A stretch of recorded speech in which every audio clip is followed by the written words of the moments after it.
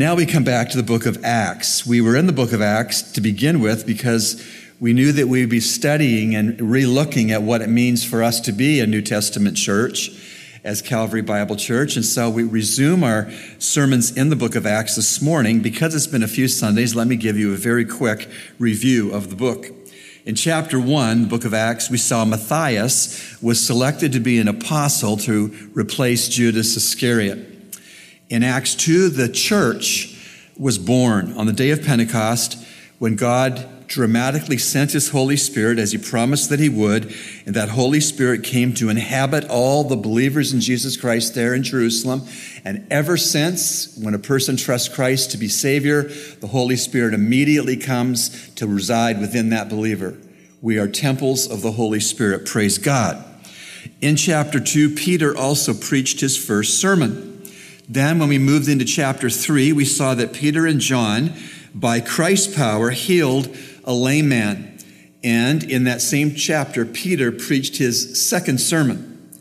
Then we got partially through Acts 4 before we took the break for the simple church messages. The first 31 verses of Acts 4, we saw previously that the first persecution of the baby church came from civic and religious leaders. And Peter and John were jailed up, told to shut up, and they decided to speak up about Christ.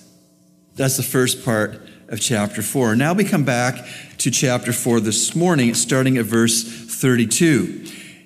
And what we're going to see in these verses will have a lot to do with the marvelous grace of God in salvation and in sanctification. So if you have your Bibles, we're in Acts 4, beginning at verse 32 and reading through verse 37, the end of the chapter. Now the multitude of those who believed were of one heart and one soul. Neither did anyone say that any of the things he possessed was his own, but they all had all things in common.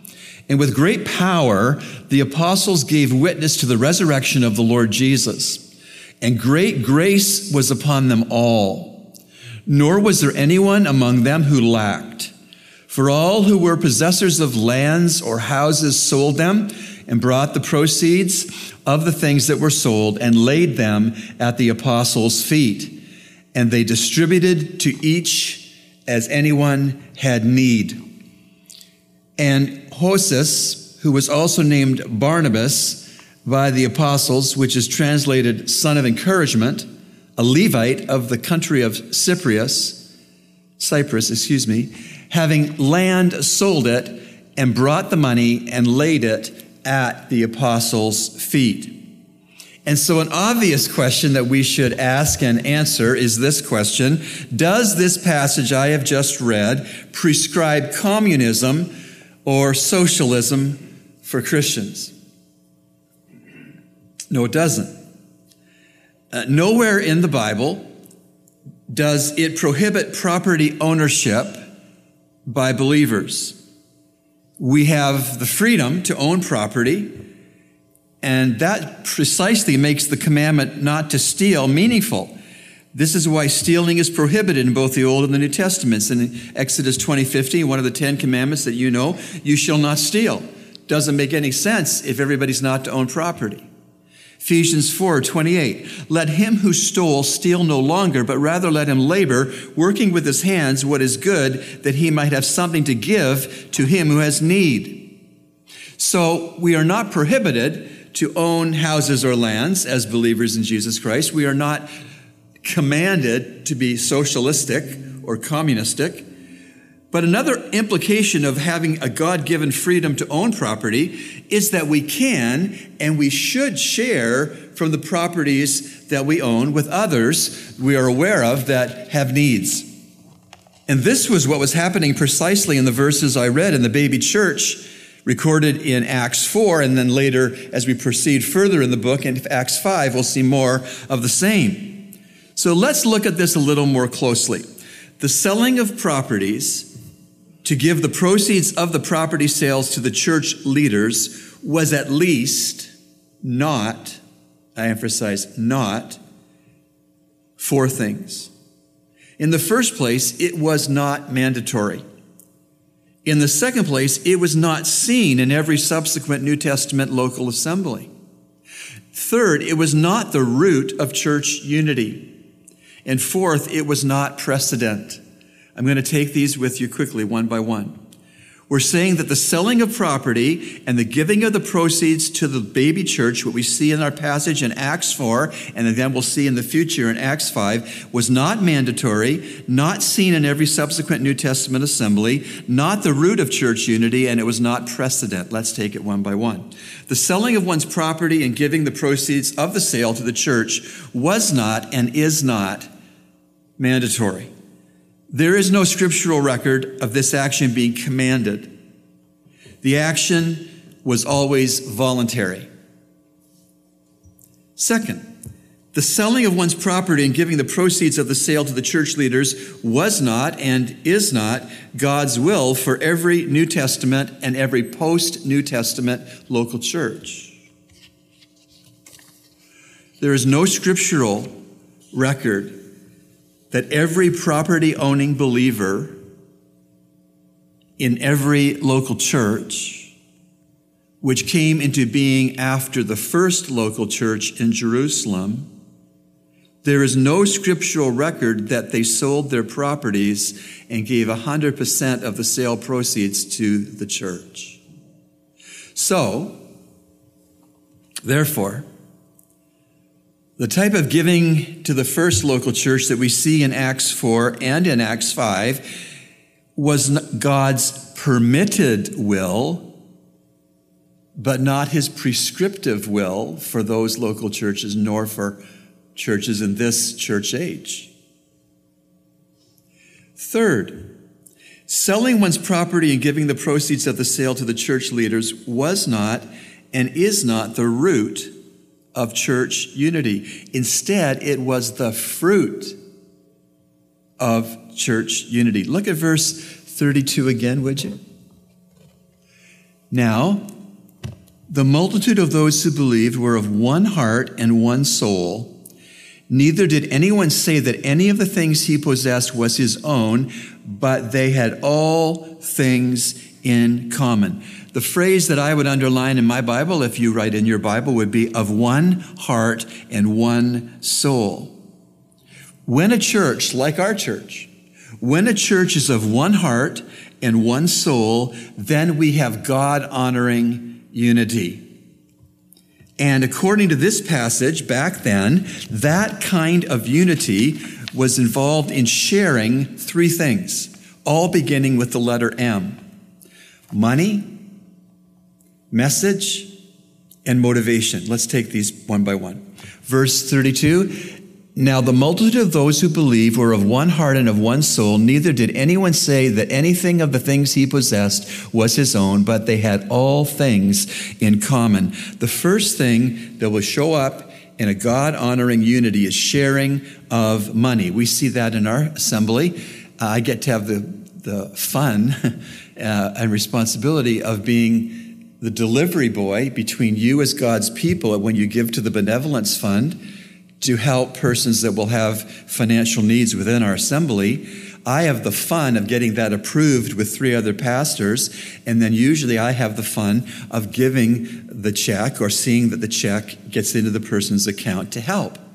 So we have that kind of God-honoring unity with money. We give on the first Sunday of the month to the benevolence fund. We don't know to whom we are giving the money. That will be up to the Lord to bring those people forward when the time comes. And we are glad to pass on 100% of what goes into the benevolence fund to benevolent needs. But there's not just money that's shared when you have heart and soul and God-honoring unity. A message is shared. Verse 33a, and with great power, the apostles gave witness to the resurrection of the Lord Jesus. That is the gospel. We have a God-honoring, one heart and one soul unity as a local assembly, and have ever since we were birthed as a church in 1962, because we're all about the gospel. We're about the gospel message getting to our city, getting to our family islands, getting to our region, and getting to our world through our missionaries. We have a one heart, one soul, God-honoring unity when it comes to message. We've stayed on message for over 60 years, and we're going to continue to stay on message. The gospel is our message. But it's not just money that's shared when we have a one soul, one heart, God-honoring unity. It's not just message that is shared. It's also motivation. Look at the second part of verse 33. I'll read the whole thing to get the flow. And with great power, the apostles gave witness to the resurrection of the Lord. Now here's the motivation. And great grace was upon them all. The NASB translates great grace, abundant grace. And so what we have here is we have an abundant, great grace, which motivates, according to this half verse, evangelism. Because it says the apostles gave witness to the resurrection of the Lord Jesus.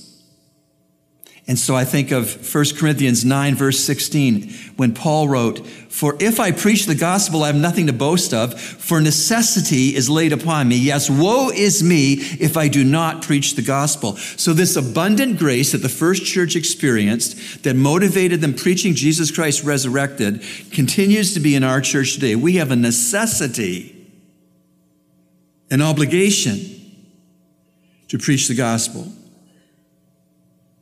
But there's more that this great and abundant grace brought. It also brought a compulsion to share the gospel.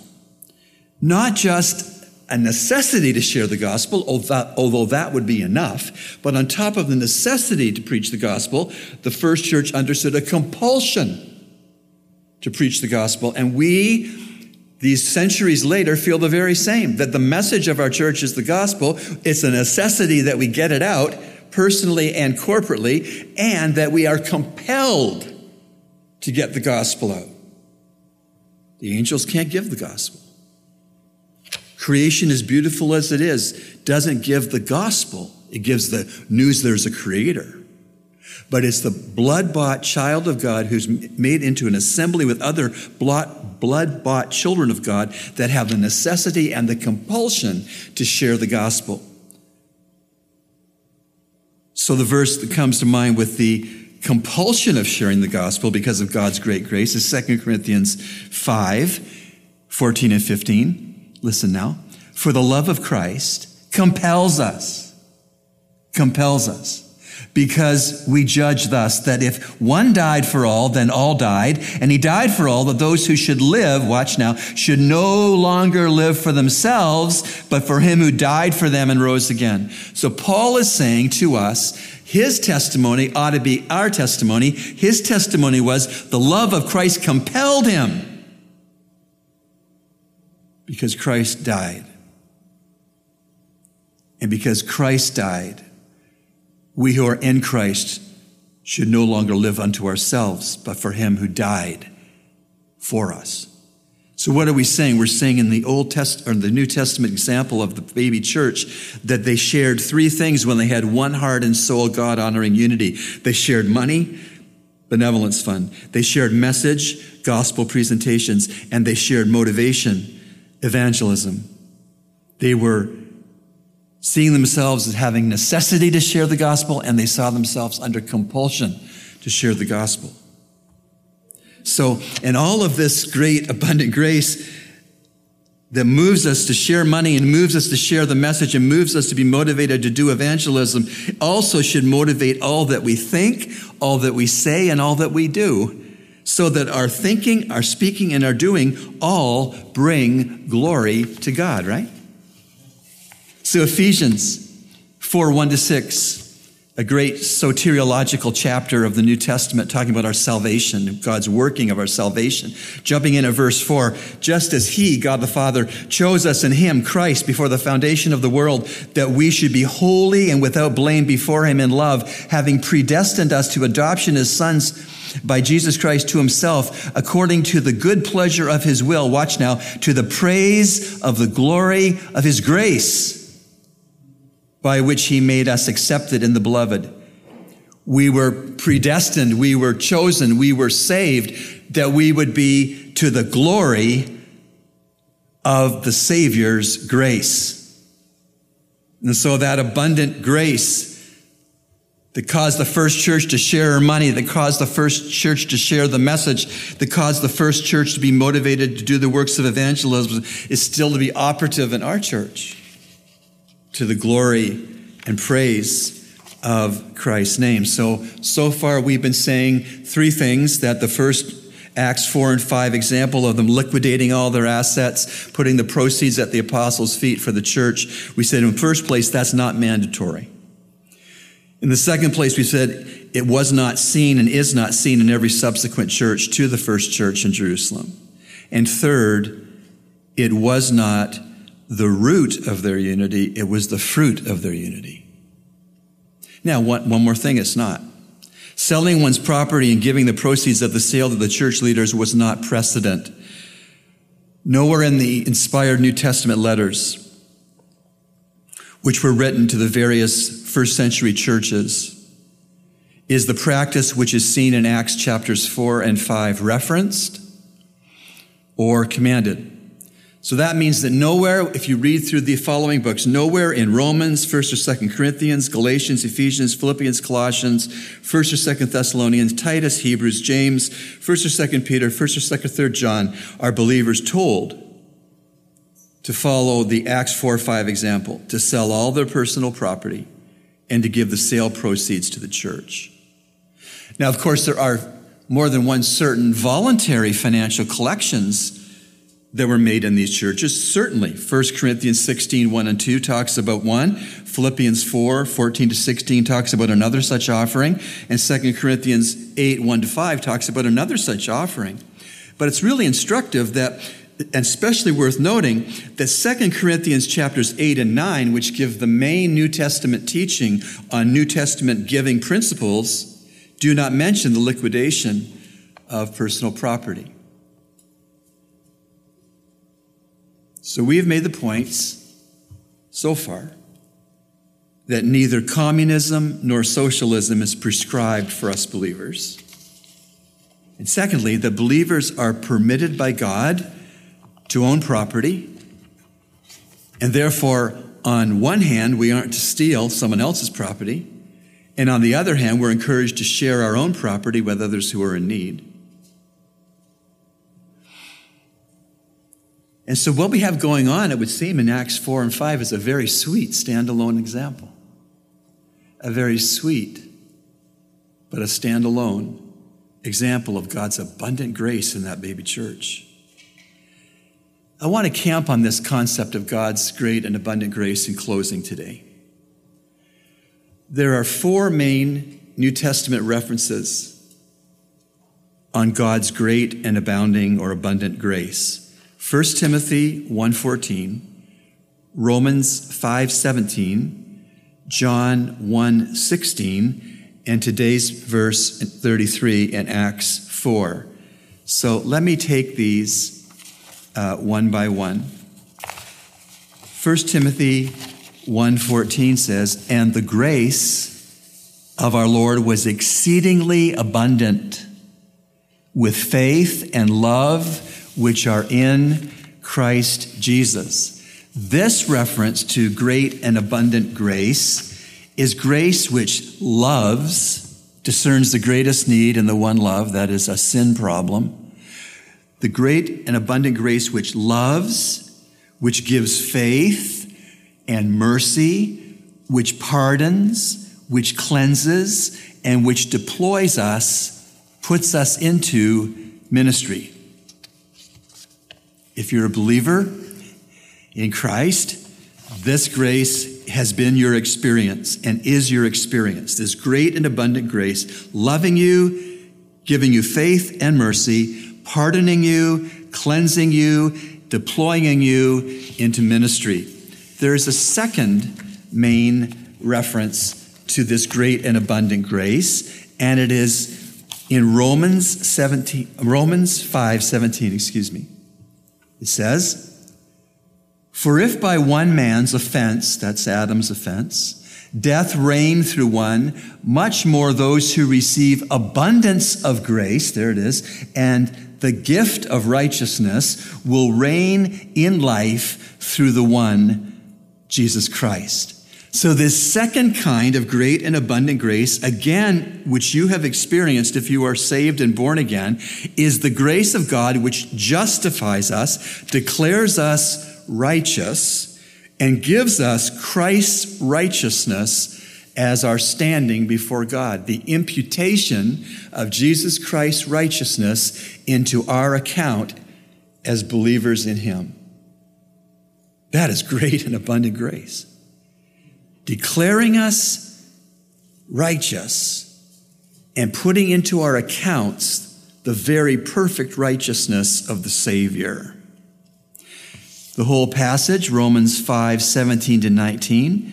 For if by one man's offense death reigned through the one, much more those who receive abundance of grace and of the gift of righteousness will reign in life through the one, Jesus Christ. Therefore, as through one man's offense, Adam's offense, judgment came to all men, resulting in condemnation, even so through one man, that is Christ's righteous act, the free gift came to all men, resulting in justification of life. For as by one man's disobedience, Adam's disobedience, many were made sinners, so also by one man's obedience, Christ's obedience, many will be made righteous. So that is a tremendous type and variety of the great and abundant grace of God. The third New Testament example of this great and abundant grace is in the Gospel of John, chapter 1, verse 16. And of his fullness, Christ, and of his fullness we have all received grace for grace. Grace for grace. This is the great and abundant grace of God, which continually washes over us like winter waves we're having these days. The great and abundant grace of God that continually washes over us like waves. Grace for grace in the New King James Version. Grace upon grace in other versions. This kind of grace, put another way, is the great and the abundant grace of God, which continually stacks larger measures of itself upon itself. In the work of God in our justification, the work of God in our sanctification, and the work of God in our glorification. And we need to notice that God's steady stacking up upon grace is all wrapped up for us in the Lord Jesus Christ. This is where God's grace for grace is found, in the person of Christ and in the work of Christ that we read of in his word, that we need to know about. And so to get the full context of John 1:14-17, we read, "And the Word became flesh and dwelt among us, and we beheld his glory. The glory as of the only begotten of the Father, full of grace and truth. John bore witness of him and cried out, saying, 'This was he of whom I said, he who comes after me is preferred before me, for he was before me.' And of his fullness we have all received grace for grace. For the law was given through Moses, but grace and truth came through Jesus Christ." We're seeing New Testament examples of where this great and abundant grace is cited in the New Testament. In the first place to review, we've seen in 1 Timothy that this great and abundant grace of God toward us as believers is where God expresses his love for us, gives us faith and mercy, gives us pardon and cleansing, and deploys us into ministry. This great and abundant grace in Romans 5 talks about grace which God has to justify us and to give us Christ's righteousness as our standing before him. And in John 1, we've just seen this great and abundant grace, which is continually washing over us like winter waves, all in the delivery of the person and the work of the Lord Jesus Christ. And then today, in our passage, verse 33, it talks about this great and abundant grace as well. "And with great power, the apostles gave witness to the resurrection of the Lord Jesus." Watch. "And great grace was upon them all." And this fourth case is the great and abundant grace of God, which empowers evangelism and which engenders generous sharing. This grace of God empowers us to be evangelistic, and it engenders us to be generous and sharing. Now, certainly, this great and abundant grace that is mentioned in our passage 4, verse 33, is a grace that we have received from the Lord, and it was a grace back then that had to spill over to others, and it's the same great and abundant grace that needs to spill over to others from our lives in 2022. And hence, verse 36 in our passage mentions Barnabas, the son of encouragement, his name meant. In Ephesians 4:29, the command is given to us, let no corrupt word proceed out of your mouth, but what is good for necessary edification, building up, that it may impart grace to the hearers. So don't lose track of the fact that of this great and abundant grace that we have received and are receiving in Jesus Christ, it is to spill over to others. It's to spill over to others in our speech with them, in our conduct with them. And those others should include our brothers and sisters, of course, in the family of God. But that should also spill God's great and abundant grace with our words and our actions to others who are not yet saved outside the church. Oh, the great and abundant grace of God. I've been to a lot of funerals last year. You know, it takes 6 pallbearers to lift you up when you're dead. I wonder what you could accomplish if 6 persons would lift you up when you're living. I wonder who God would have me lift up while he's living or she's living. And maybe that's a question you can ask as well, because this great and abundant grace of God transforms how we see each other, how we help each other, how we encourage each other. May the great and abundant grace of God be something we celebrate by living it and sharing it. The verses have been, now the multitude of those who believe were of one heart and one soul. Neither did anyone say that any of the things he possessed was his own, but they had all things in common. And with great power, the apostles gave witness to the resurrection of the Lord Jesus. And great grace was upon them all, nor was there anyone among them who lacked. For all who were possessors of lands or houses sold them and brought the proceeds of the things that were sold and laid them at the apostles' feet.